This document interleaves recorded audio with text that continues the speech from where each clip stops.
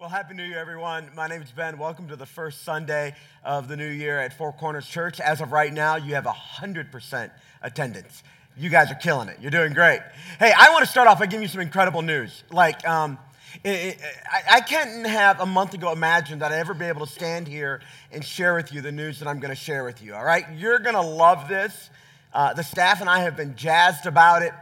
Just to help you track with me, would you grab your message notes, open them up, and we're going to go not on the left side of the inside of the message notes. We're going to be on the right side for just a second. I have an update about our Christmas offering that is just phenomenal.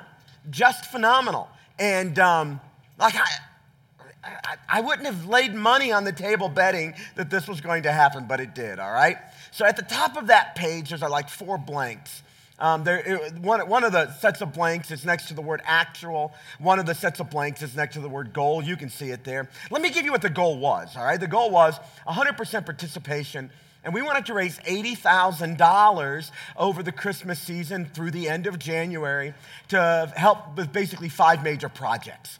Our work in India, our new work in Cuba, our work at the Hamilton Mission feeding 35,000 meals this year, our partnership with Seven Oaks Farms, in-house counseling, as well as some initiatives around here as well. And so if you're a regular attendant around here, every year we do so well and God blesses it and people are gracious and kind and it blows us away. But typically, we're about in January, at this time, we need usually to make up anywhere between 1/3 to 40% of whatever it was we were trying to raise. So historically, I would be coming to you saying, hey, we're at about $60,000 and we need to raise the final 25% or whatever. But that's not the case today.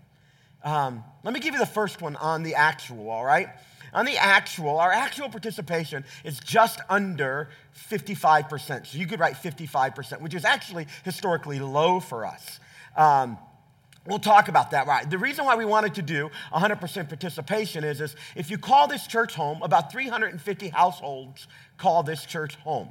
350 addresses, if you will, call it. And so what we do is just take that number, and we take it against the number of households who have given, and we've come up with about 55%. And so we want people to participate because it's your church. And these are our initiatives. And as you hear what God's doing, so typically I'd come up and say, hey guys, if you call this home, give something, even if it's just $5.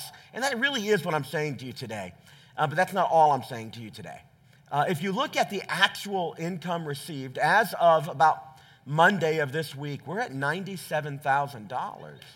Yeah. Isn't that crazy? That's crazy. So what I want to do is I want to tell you just how amazing you guys are and how faithful you have been to be generous.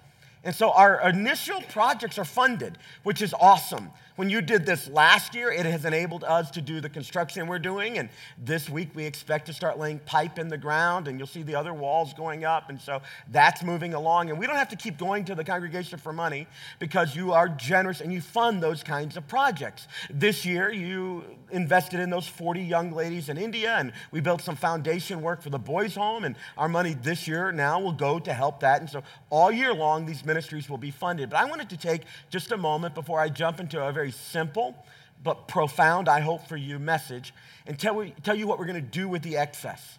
There were some initiatives that we were hoping to do that as we made our budget for 2018, we decided we would put them off.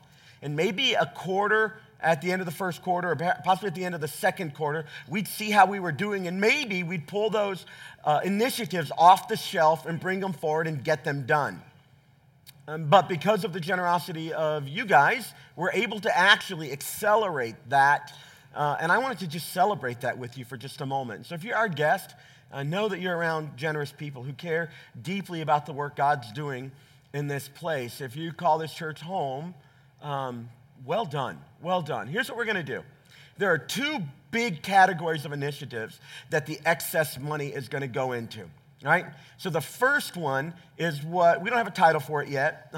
We think this is going to happen somewhere right after Easter, but we're creating a special place for special kids. Over the years, for 13 years now that we've been a church, from time to time, a family or a person from the community will come into this church and their child is enabled in such a way that the typical environment we have for kids doesn't match them. It's either too kinetic, there's too much activity, or it's too noisy, or it requires a certain level of mental development that isn't appropriate for that particular kid. And so for families who have a child who doesn't typically track with the norm, this can be challenging to find a church to attend. And we've had a difficult time addressing that just because of our size. We haven't had the scope of ministry to be able to drill down very deeply into that challenge with those families that we care deeply about. So what we've done historically is we'll find a person or two, and they'll kind of give special one-on-one attention and try to help that child acclimate to the environment that we have, but it's always been a challenge. So over the last year, Sabrina, who is our awesome children's pastor, she's an amazing lady and just a heart for God and for our kids. She's been chatting with me and with our leadership team about her heart to see this thing move forward. And well, we can kind of do some of that now. So what we're going to do is we're going to pilot a program and see how it goes. And so this is where I need your grace, because we're not 100% sure that this is going to be 100% successful. We're 100% sure that we're going to give it 100% effort to make it successful, but we just don't know. So here's what we're going to do. We're going to start in first service, somewhere right around Easter time, with a particular room dedicated for kids who have a different kind of sensory need than kids who typically enjoy our normal ministry on Sunday morning. And this will be a place for kids who have identified challenges or just kids who are struggling in our environment to go with a little less kinetic energy, a little less noise, a little less gross motor skill engagement, with lots of adults who love them, and they can go into that space. Their parents can come in here and be ministered to. Their siblings can go to our other spaces, and they can go into that space and have appropriate attention for where they are. And there's some language in your program that'll tell you the 3 ways we're going to try to minister to them. And it's a really big deal, and we are thrilled to be able to begin moving forward. The overage of our Christmas offering will help take care of that. And here's the need. There's some space issues. It's a couple $1,000, but then there's some training issues. Now, we're not willing to do this kind of ministry haphazardly or just from a good heart. We're well past the size where a good heart alone is what's required to do ministry. We're well past that in almost every environment. You have to have a good heart, but you also have to have good skill, heart and hands. Skill and a softness towards you. And so there's some training that needs to happen for a few of our leaders and for some volunteers that are going to step up. And that actually is quite expensive to get up to speed quickly. And we don't want to learn from a lot of mistakes. We want to go to where people have done this very well, and we want to learn from their mistakes. And we want to do it well. So we're going to take some of the money and affect the room and affect the training and bring that experience somewhere around Easter. And I'm really excited for you to hear more about that next week. All right, here's the second major thing we're going to do. We're going to spend some significant effort doubling down on safety and security at 4C. Now, more than most churches you've attended, we pay attention to that. Like, we're well ahead of the curve. But the news of late has been interesting. And so we're trying to stay ahead of the challenges, both the real challenges and the perceived challenges. When we talk about safety and security, a lot of things go under that umbrella. A lot of times my mind goes straight to news stories I've heard, but everything from, like, let's say a kid were to pull a fire alarm, what would we do? How would we evacuate the building? You know, that kind of stuff. So we have plans in place. All that's identified. Even if you don't know that, our kids team particularly and others, all that stuff's done. But we're going to double down and get more clear on that sort of thing. And some of the principles that are going to guide us are outlined for you on that piece of paper. One is we're not driven by fear, but we know we live in a broken world. And so since we're not simply helpless, we're going to bring some best practices to our safety and security environment. And next week, you're going to meet a new staff member who part of his job, actually a small part, he has a full plate, but a small but significant part of his job will be leading this initiative for us. You're going to meet him. In fact, you saw him in the video earlier. His name is Joseph, and you're going to really enjoy he and his wife, Whitney, and their twin girls just turned 1 year old. You're going to love them. I know you're going to make them feel welcomed. But he's going to help us in this initiative. And here's some things practically you're going to see, for instance, in the space. One is if you have a child in any one of our preschool or elementary rooms, you're going to be able to see what's happening in that room at every minute of their time there. So imagine a guest coming into our space and they're nervous about dropping off their kids. Imagine the trust that has to be given to do that. Well, once a parent drops off their kid, has the safety bar, passes the security guard, they'll be able to walk out and look at a monitor, and if they want to stand there the entire service, they'll be able to see everything that kid is doing in that classroom the entire time. Transparency, transparency, transparency builds trust. And so that's going to happen. In fact, every single space in this room, other than this adult room, you'll be able, wherever there's a child, be able to watch what's going on. And so if you have a guest and you want to help them get their kid checked in, you can do that. And then you can say to them as you're walking them to the classroom, oh, see these televisions right here? Well, your kid's going in the grasshopper room. See that TV right there labeled grasshopper? You can watch your kid the entire time. We're going to dramatically kick up the amount of visibility and transparency around here.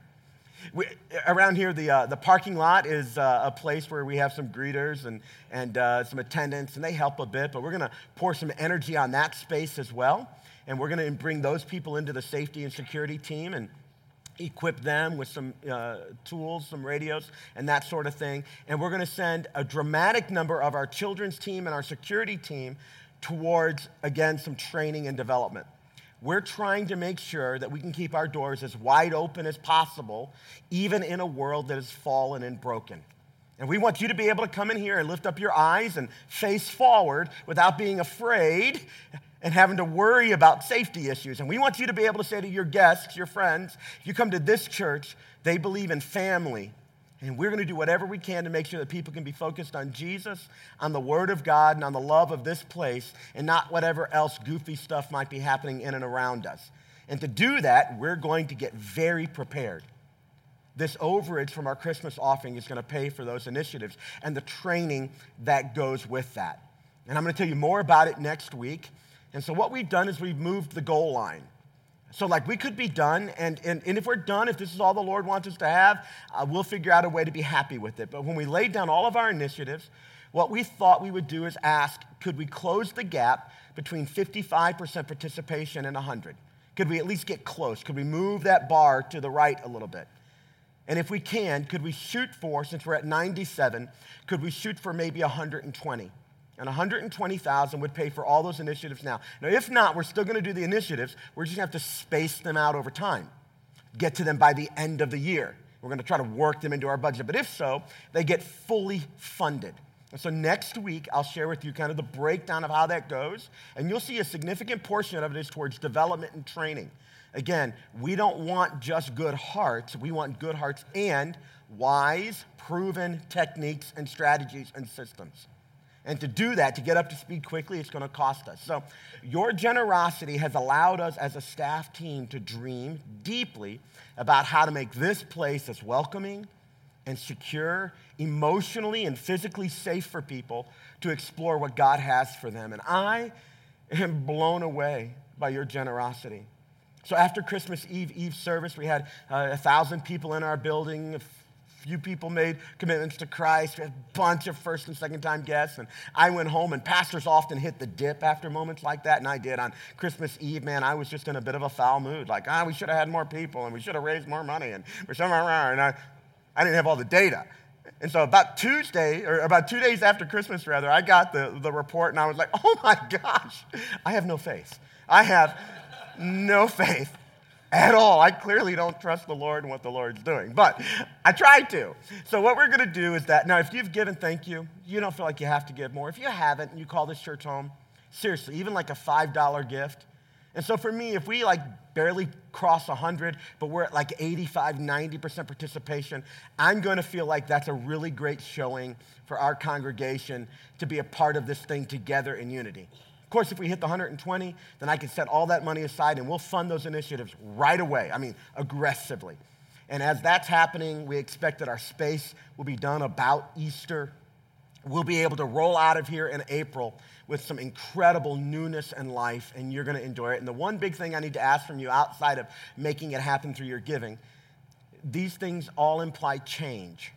And for some of you, when I said change, you felt a twinge. You're like, I hate change. And it's okay.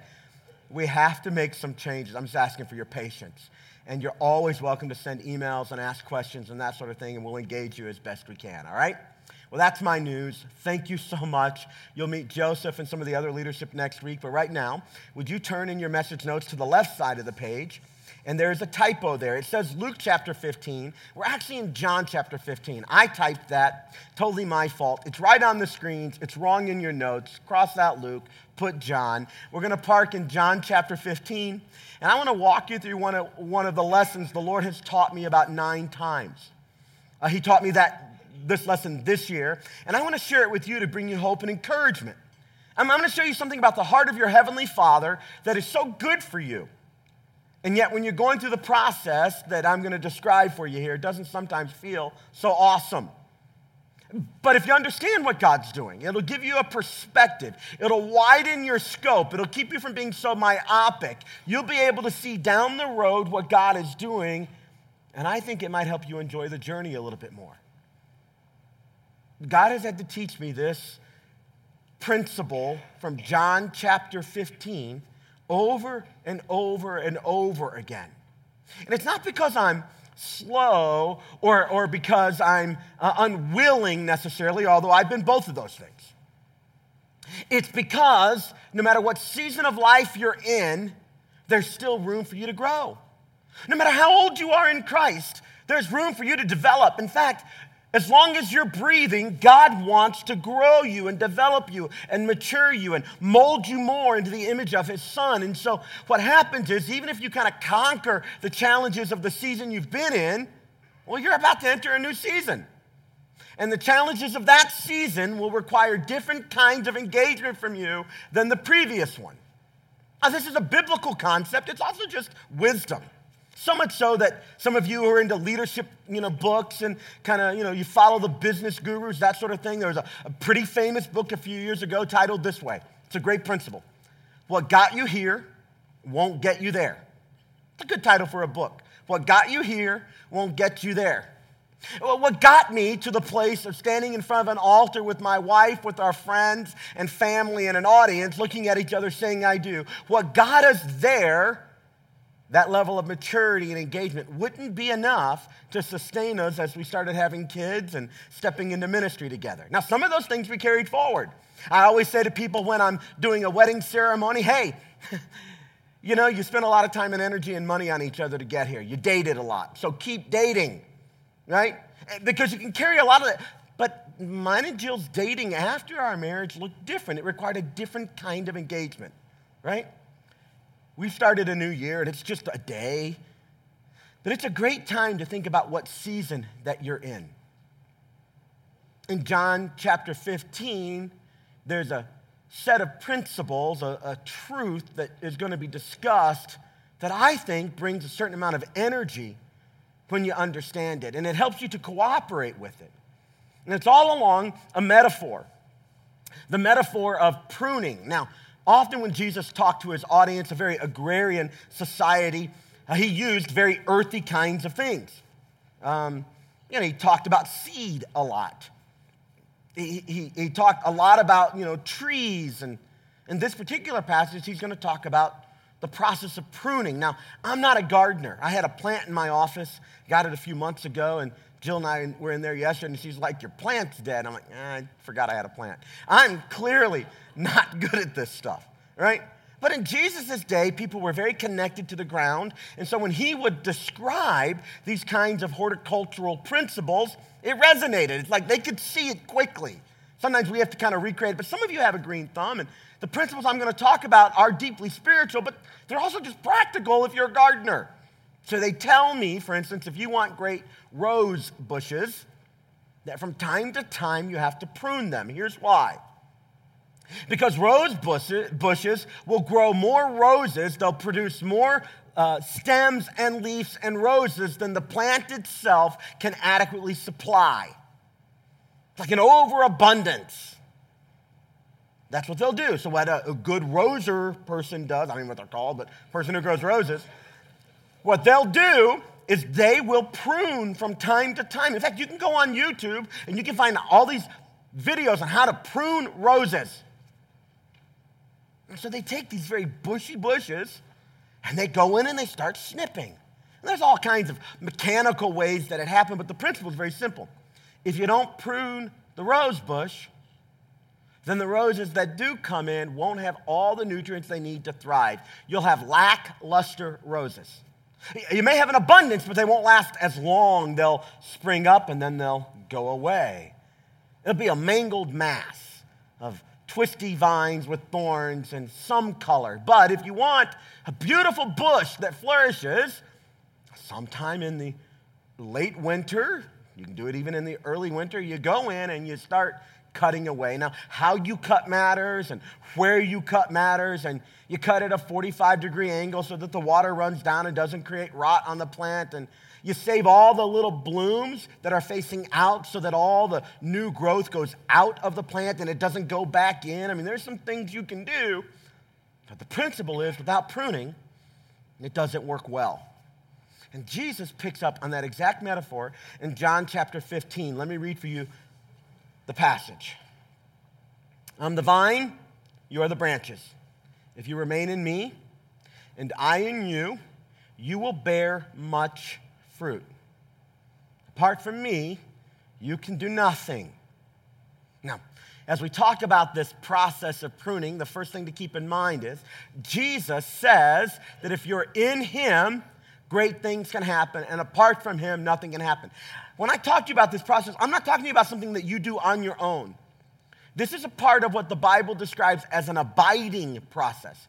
We're with him. We're connected to him. He's doing it as much as we're allowing it, and we're participating as much as he directs us. So there's this partnership thing in our development that God is committed to. Did you know that? As you start a new year, did you know that God is committed to your development? That he loves you just as you are, but he loves you too much to keep you there. So it's a new year. We're 7 days in, and some of you made promises at the end of the year, and the beginning of the year, end of 2017, first of 2018, and 7 days in, you've already broken them. And I get that. In fact, I'm going to share with you a principle today in pruning that I think may actually give you energy to some of the promises you made to yourself. But apart from that, no matter what you committed to, your Heavenly Father will this year take you through a growth and development process. He'll at least give you an opportunity to do it, whether you ask him to or not. It's just what he does because he loves us. And he sees in us, typically, greater potential than we see in ourselves. He thinks higher of us, typically, than we think of ourselves. And he knows us so that when he takes us on a development path, what he directs for us is good for us, it's productive for us, it's helpful for us, but sometimes it's not always enjoyable in the in-between. Right? So the first verse we read, pick back up where we were. If you do not remain in me, you are like a branch that is thrown away and withers. Such branches are picked up, thrown into the fire, and burned. If you remain in me, and my words remain in you, ask whatever you wish, and it will be done for you. This is to my Father's glory, that you bear much fruit, showing yourselves to be my disciples. Now this week, you may want to read the whole chapter, because the first half of the chapter, going from verse 1 all the way through about verse 15, talks about this pruning process. And there are a couple things that become apparent here. One of the things that becomes apparent in the pruning process is that when God puts you on a development plan, when he begins to prune things out of your life, it proves to you that you're in his family. And the Bible tells us in other places that God chastens or he disciplines those that he loves. This is a lesson that Jill and I had to learn in our early parenting. We had to learn that it wasn't loving to let our kids get everything that they want. And it wasn't loving letting them throw a fit until they got what they required or needed. There was actually a loving discipline that wasn't about our inconvenience or our embarrassment or our work. It was for their development. And to not discipline our kids was to actually not love them very well. That we would, instead of raising up mature, ready kids, able to engage their world in a helpful way, contribute to society, and be fulfilled as they do it, if we didn't discipline them, we'd raise up very selfish and lazy kids who believed the world owed them everything. And we didn't want to love our kids that way. So what we had to do is go through a process where, honestly, the words of my dad would ring in my ears, and I thought I'd never say this, but here we go. This hurts me more than it hurts you. I never believed the man one time when he said it when I was a teenager. In fact, when I was a teenager, I agree a lot with Mark Twain. When I was about 17, I couldn't believe how unintelligent my father was. And when I was 27, I couldn't believe how smart the man got in the last decade. It was pretty incredible the way that happened, right? My perspective shifted. When you're on the receiving end of the discipline, on the pruning, it's not always fun, but it's the part of your Heavenly Father where His love for you is on greatest display.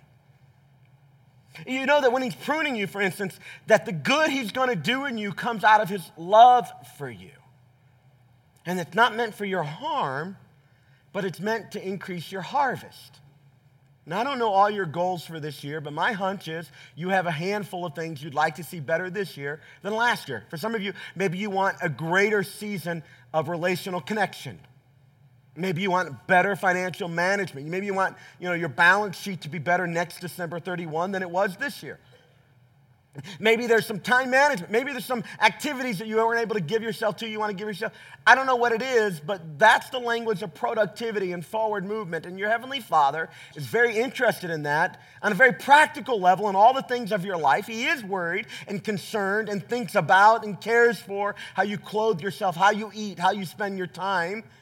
And He's very interested in your spiritual development as well. In fact, He brings those things together. So when the Lord takes us on a pruning process, it very much says to us, you're mine, you belong to me, I'm with you, I care about you.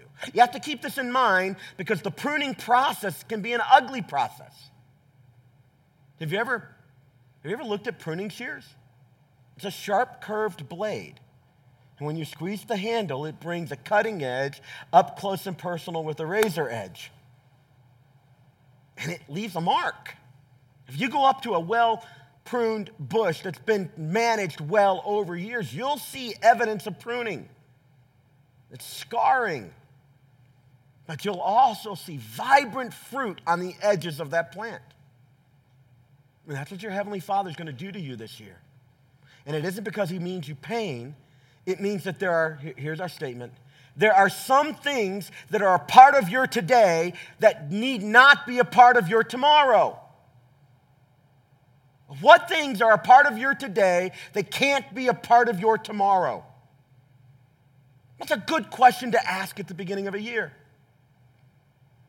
When I first started meeting with mentors, paying them hundreds of dollars to tell me what a slob and lazy and ineffective person I was, when I first started meeting with these folks, one of the first challenges we went through was the challenge of not creating a to-do list. I had done that fairly well. In fact, I can make a to-do list better than probably anybody in this room.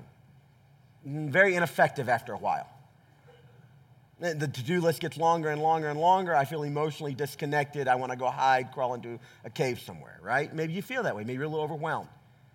So one of my first mentors says to me, we're going to spend some time making a to-stop list, a stop-doing list. What he was doing was echoing the principle that Jesus is talking about here. There are some things that so fill your life, they crowd out today. And if you don't cut them away, they'll crowd out tomorrow the fruitfulness and the harvest you want for yourself. When Jill and I started getting serious about money, we had to bring all of our information into one place. That was an exercise. That took a while. It's one of the things that if you go through our Dave Ramsey Financial Peace class, well, they'll help you to get all your information into one place. And when you think you've got it all in one place, go through all the drawers and files again, because I guarantee there's some other information somewhere. But you get it all into one place and you start putting it into categories, you see how broad and wide your money goes. And then Dave teaches you the principle, tell your money where you want it to go, instead of letting it tell you where it's going to go. Well, to do that, you got to get rid of some stuff. So you find yourself slashing things, typically like spontaneous purchases, lattes and eating out and entertainment.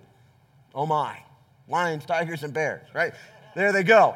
Then you start cutting them away, and what happens is as you cut away, you free up space for the other stuff. And for some of you, that was worth the price of admission today. Like, get all your financial information in a place, decide where you want your money to go, and decide which things today don't match where you want it to be tomorrow. and you cut them, you prune them, you get rid of them. You can do that with your calendar. Over the last 30, 60, 90 days, what was a part of your today that you don't have the capacity, couldn't do well at if they were part of your tomorrow? Let me give you some blanks to fill in. As you start a new year, don't be so focused on the urgency of the beginnings that you ignore the necessity of endings. And some of you are running at such peak capacity that to add one or two more things to your to-do list is going to be an exercise in futility. And when God wants to develop you and he wants to add to you the fruit of the Spirit, love, joy, peace, he doesn't just say, do more, try harder, work greater. You know what he says is, remember the principle, abide in me. This is about a relationship. And as you abide in him, he starts cutting things away. And as he cuts away, it leaves nutrients and space, and sunshine can get to the middle of the plant, the middle of your life. His light can get in there. And the things that are supposed to flourish now have the nutrients, the space, the sunshine to flourish. But when it's all crowded together, it's very difficult. And at the beginning of the year, one of the things I'm trying to resist is just saying, I'm going to do this, and then I'm going to do this, and then I'm going to work on this. Like, you can do some of that. But you might have to pay attention to what needs to stop. So number 2 there, endings are hard but necessary. When I'm talking about endings in the pruning process, it's a cutting. It's a cutting away. And the reason those things are in your life typically is because at the moment that they began to be a part of your life, they filled a purpose and brought you some kind of satisfaction. And now you're looking at those very things and saying, I'm not sure that the things that are in my life today are going to put me where I want to be tomorrow. And just that very internal conversation can be so hard that for some of us, we avoid it. Like, you don't want to have that conversation. You'd rather be busy and give yourself credibility for being busy than to be effective at the few things you need to be effective at. This is a head game, but it really is a matter of the heart. And your Heavenly Father, and my Heavenly Father, loves us enough that he pushes on these issues. And one of his primary tools that he uses to show us that he loves us is the pruning shear. Where he comes in and he says, I'm going to put you in a situation where you have to confront competing values. One will survive, the other will be cut away. Now, if you're in a marriage, you know what this is like. Competing values. I love my wife, and I'm a very selfish person. You know this about yourself, or is it just me? We had an intern in this church. Some of you will know him. His name was Matt Reed. And Matt was one of our first interns. I had a chance to hang out with him some this weekend and catch up. And he's married now. When we met him, he was a high school dude. And he was just, kind of a bro and just very cool and fun and lots of activity and very smart. But now he's married. And I said, how's marriage life? And he looked at me and he said, I'm a jerk. I'm like, you're getting it. There's a chance for you, bro. You might make it. Because in marriage, you had to confront yourself, right? In your finances. You're going to have to confront. I mean, if you really want to move forward, you can't keep spending the way you're spending. And if you don't know how you're spending, it ain't going to happen. And spiritually, there are things you're holding on to because they numb, they make you feel good, you forget. Some of them are sins, and some of them are just unwise. And you can't hold on to them if God's going to grow you into the person he's making you to be. Now, he loves you. Here's what he's going to do. He's going to keep pushing. Like, he's going to be incessant. And you get to cooperate or resist. You get to abide and remain and go through the process, or do what a lot of people do, just push it to the back burner. In the old timers call that backsliding. You slide backwards away from the thing God wants for you. What is it? Nobody says, I don't want to be close to God. What happens is, in small decisions over time with big consequences, they've said, no, God, you can't work here. I feel your conviction, but I'm just going to not engage. Or I feel your compulsion, but I'm not going to engage. So endings are hard. This is not the stuff of adolescence. This is the stuff of adulthood. In fact, it's the thing that marks the transition from adolescence to adulthood. When you put off satisfaction and gratification for a higher goal. This is a challenge we see throughout our entire culture right now. Number 3, God has given you a finite amount of time and energy and resources and mental capacity and money. He's given you a finite amount. It's not, well, God's supply is unending, yours isn't. You have 24 hours in a day. 24 hours in whatever portion of a day, so that every 4 years you get an extra one, right? You understand how that works, but you get a finite amount of time, and you have, to some degree, limited financial capacity. And you may not have ever thought about it. You have limited emotional capacity. I can tell when my emotional bank account is running low, I get a little snippy, right? And that's not good for a pastor. You don't want to be around a pastor who's like, how are you, pastor? I'm fine. That's not a good church. I mean, you don't want to be so I have to manage emotional capacity. But you have a finite. So what happens then, the next blank, good stewardship then of your limited resources, of time, energy, money, requires. It's an investment of your finite resources into the right places, in the right proportions to produce the right kind of fruit. I have people tell me often they're too busy to do X, Y, Z. So as a pastor, here's what I hear. We're so busy, pastor. We really want to get back, but we're so busy. And I get it.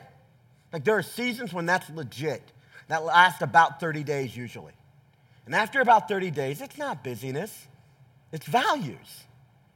I'm too busy to make time for my spouse. You're not too busy. You're not too busy. You have a values conflict. In fact, your calendar isn't about time. You know this yet? Your calendar is your values lived out over time. You're not too busy to do anything God's called you to do. You probably haven't thought deeply, though, about what He's called you to do in this season. You're not too busy. And if you are, what values has God called you to that isn't getting the attention? And now it's time to prune, to bring to an end a necessary thing that needs to go away in your life. What is it? You have a finite amount of time, and good stewardship means that you, as a manager of God's stuff, your life belongs to Him. You're a manager, you're not an owner. So good stewardship requires an engagement that is different often than we think about it. So, number 5, holding on to situations and relationships that are disconnected from your values or your calling will prevent you from bearing much fruit. Some of you are in a relationship right now and it's not bringing you spiritual vitality. This is the year to change it or cut it. Period. And some of you are spending money in ways that don't honor your family and your responsibility there and your commitment to being a part of what the Lord's doing in a healthy way. And it's time to cut things so that you can honor other things well. And we could go to almost every category of life. You could look at my life and find areas where God needs to do some cutting, and I could look at yours. But the question isn't, what does your neighbor need to do? The question today at the beginning of this year is, what pruning do you think, after some thought and prayer, God would like to do in your life? What is a part of your today that by necessity needs not be a part of your tomorrow? And that's how you grow. You bring necessary endings to bear. And sometimes they aren't like finite. People aren't disposable. So there are people in your life, they're not disposable, but the nature of the relationship as it is has to end, and a new type of relationship has to begin. I have people in my inner circle, and every couple years I think about, are these the healthy people around me going to push me towards the Lord in a healthy way? And every few years, I have to make a decision. I'm going to love that person. I'm going to be there for them, but they're no longer inner circle. That's not harsh. Finite amount of time. You can only have so many best friends. A finite amount of time, how are you going to spend it? And continue to hang out with your college bros while you're married with kids at the same level you try to hang out with them. You can maybe get a trip away a year. But every weekend? Every week, every night drinking with the buddies? Ain't working. Not going to work for your marriage long term. Talking to your girlfriends the way you used to in college instead of turning some of that emotional energy towards your husband ain't going to work for you. It's not that they're disposable, but you're going to pull them into a different category. They're no longer the inner circle. Now they're friends and acquaintances. Sometimes people, for me, move from the active friend list into the project list. I mean, they're still friends, but now I'm going to help them. We're not peers at the same level right now in this season. That has come to an end. Now I'm going to make an investment. And other times, I become a student. Like we're peers, but now I'm going to become a student.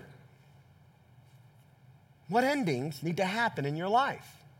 When you figure out some endings, it gives you room to breathe, to dream about the beginnings. Let me give you the last few blanks, and then we'll pray about this stuff. Number 6, the areas of business and life that require your limited resources, but aren't achieving the vision you have for them, they should be regularly pruned to reach their full potential. If you don't prune, and if you don't allow God to prune, if you don't work with God while He prunes, you're just hurting yourself. The problem is pruning hurts because it's a cutting. It's a cutting, and part of the problem is just realizing that thing is no longer good for me and having the guts to call it as it is for yourself. Hard to do, but it's required. And for something beautiful to begin, typically I'm finding something else has to end. Number 7, the wise gardener removes branches or buds that fall into 3 categories. The wise person, dead branches. Dead branches are taking up space, and when they do, there's no space for the healthy things to grow. Got to get rid of them. So in the spring, I'll grab my chainsaw and I'll jump up into a few trees, and my wife will stand at the window and be very frustrated, saying, "Why didn't we pay this to have it done?" And I'll say, "Be quiet, woman. I know what I'm doing." And I'll climb up into the tree. We did this last year. We went through the process, and about halfway through, I dropped the chainsaw right down the leg. And if I wanted to, I could show you a really nasty scar. Then my wife comes out, and she's screaming at the top of her lungs in the front yard, "I told you." And she was right. And I had to say, "Can we talk about this inside? Because I'm really bleeding right now, pretty bad." But she was right. But I'm going to climb up in a tree, and I'm going to do some pruning so that the dead limbs don't fall at an inopportune time, so they don't do damage, so the yard looks better. It's a good time for you to prune. Sick branches.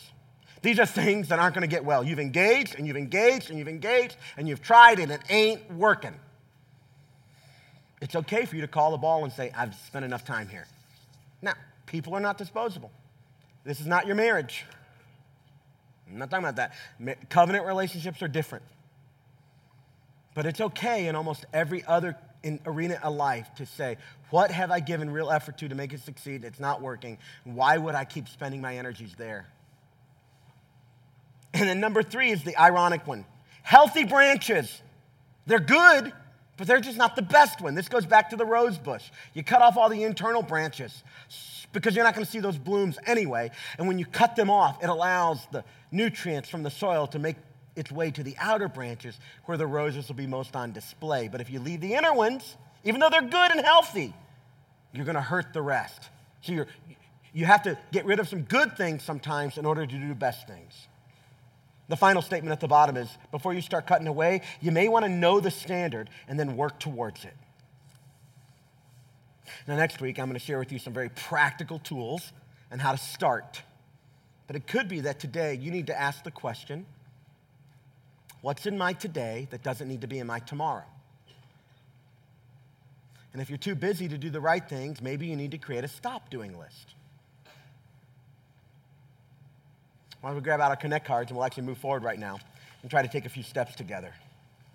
So if you joined us on the first day of the year and you don't yet have a relationship with Jesus, I want to give you a chance to do that. Next step A says, today I'm making Jesus my Savior and Lord, and I'm going to give you a chance to pray in a moment, but basically say to God, God, I can't do this without you. I cannot save myself. I need a Savior. And I'm going to trust the work you did on the cross and in your resurrection to save me. Or how about next step B? Today I'm choosing to be baptized. I think in February already we have 6 people already lined up to get baptized. Last year we had our greatest baptism year ever. 113 plus adults gave their lives to Jesus, and 69 were baptized, and we have 6 on February. It looks like it's going to be a good year. It's a first time to get baptized here. If you're not yet baptized, if you haven't gone public with your faith, check the box. We'll communicate with you about it and talk with you about it, all right? The next step, C, just a practical thing. Hey, I'll work on my stop doing list. Now, if you check this, I'll send you a little link to some tools on how to make that time effective. And if you're one of those people that thinks about these things, and if you're not, maybe you should. But it'll give you some things to kind of think through, some general categories to work through. Next step, D, says send me the link to sign up for Grow, which is step 1, right? Which is become a member. And that's happening next Sunday in this room between 4 and 7 p.m. So we'll send you the link. You confirm. We know how many people are coming. We have the right amount of food here. If you're not yet a member, if you're our guest, just want to know what's going on with the church, or maybe you took one of the other classes out of order, you need to come to this is your first opportunity. There'll be about 4 or 5 opportunities this year. This is the first one. So I'd love for you to go ahead and be a part of it. And the next step, E.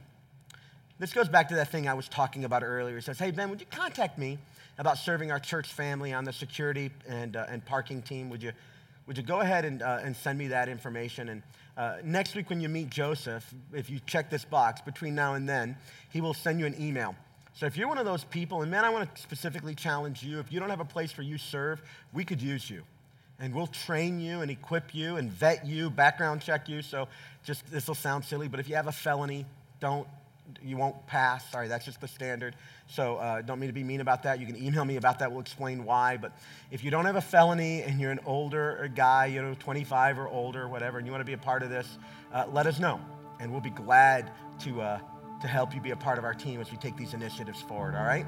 Let's pray about these things right now as we begin our year together. Father, I want to thank you for a great 2017, but I'm grateful to you, Lord, that even more than we are, you're committed to making 2018 great for your good purposes in our lives. And you love us, and you prune us, and you push us, and you mold us, and you shape us. God, I pray that our mindset would be very simple. God, if you want to take me there, I want to go. If you want to cut it, I want to let it go. If you want to add it, I want to add it. God, I want to abide in you. And I pray for those men and women right now who are not yet in a relationship, Jesus, but right now their hearts are turning. They're declaring, Jesus, save me, wash away my sins. And I trust nothing I bring, and I only trust you, Jesus, and the work you did on your cross and in the resurrection to secure my relationship to my Heavenly Father. Father, I want to thank you so much for a generous church, for people who care about this mission. Some have cared for it for over 13 years. Others have come on board, but they got up to speed real quick. God, thank you for the work we're going to be able to do. Would you make our offering go far and wide? Would you use it, God, to bless people, to change lives, not for our glory, but so that the name of Jesus would shine in North Cincinnati and around the world. We pray this in Jesus' name. Amen and amen.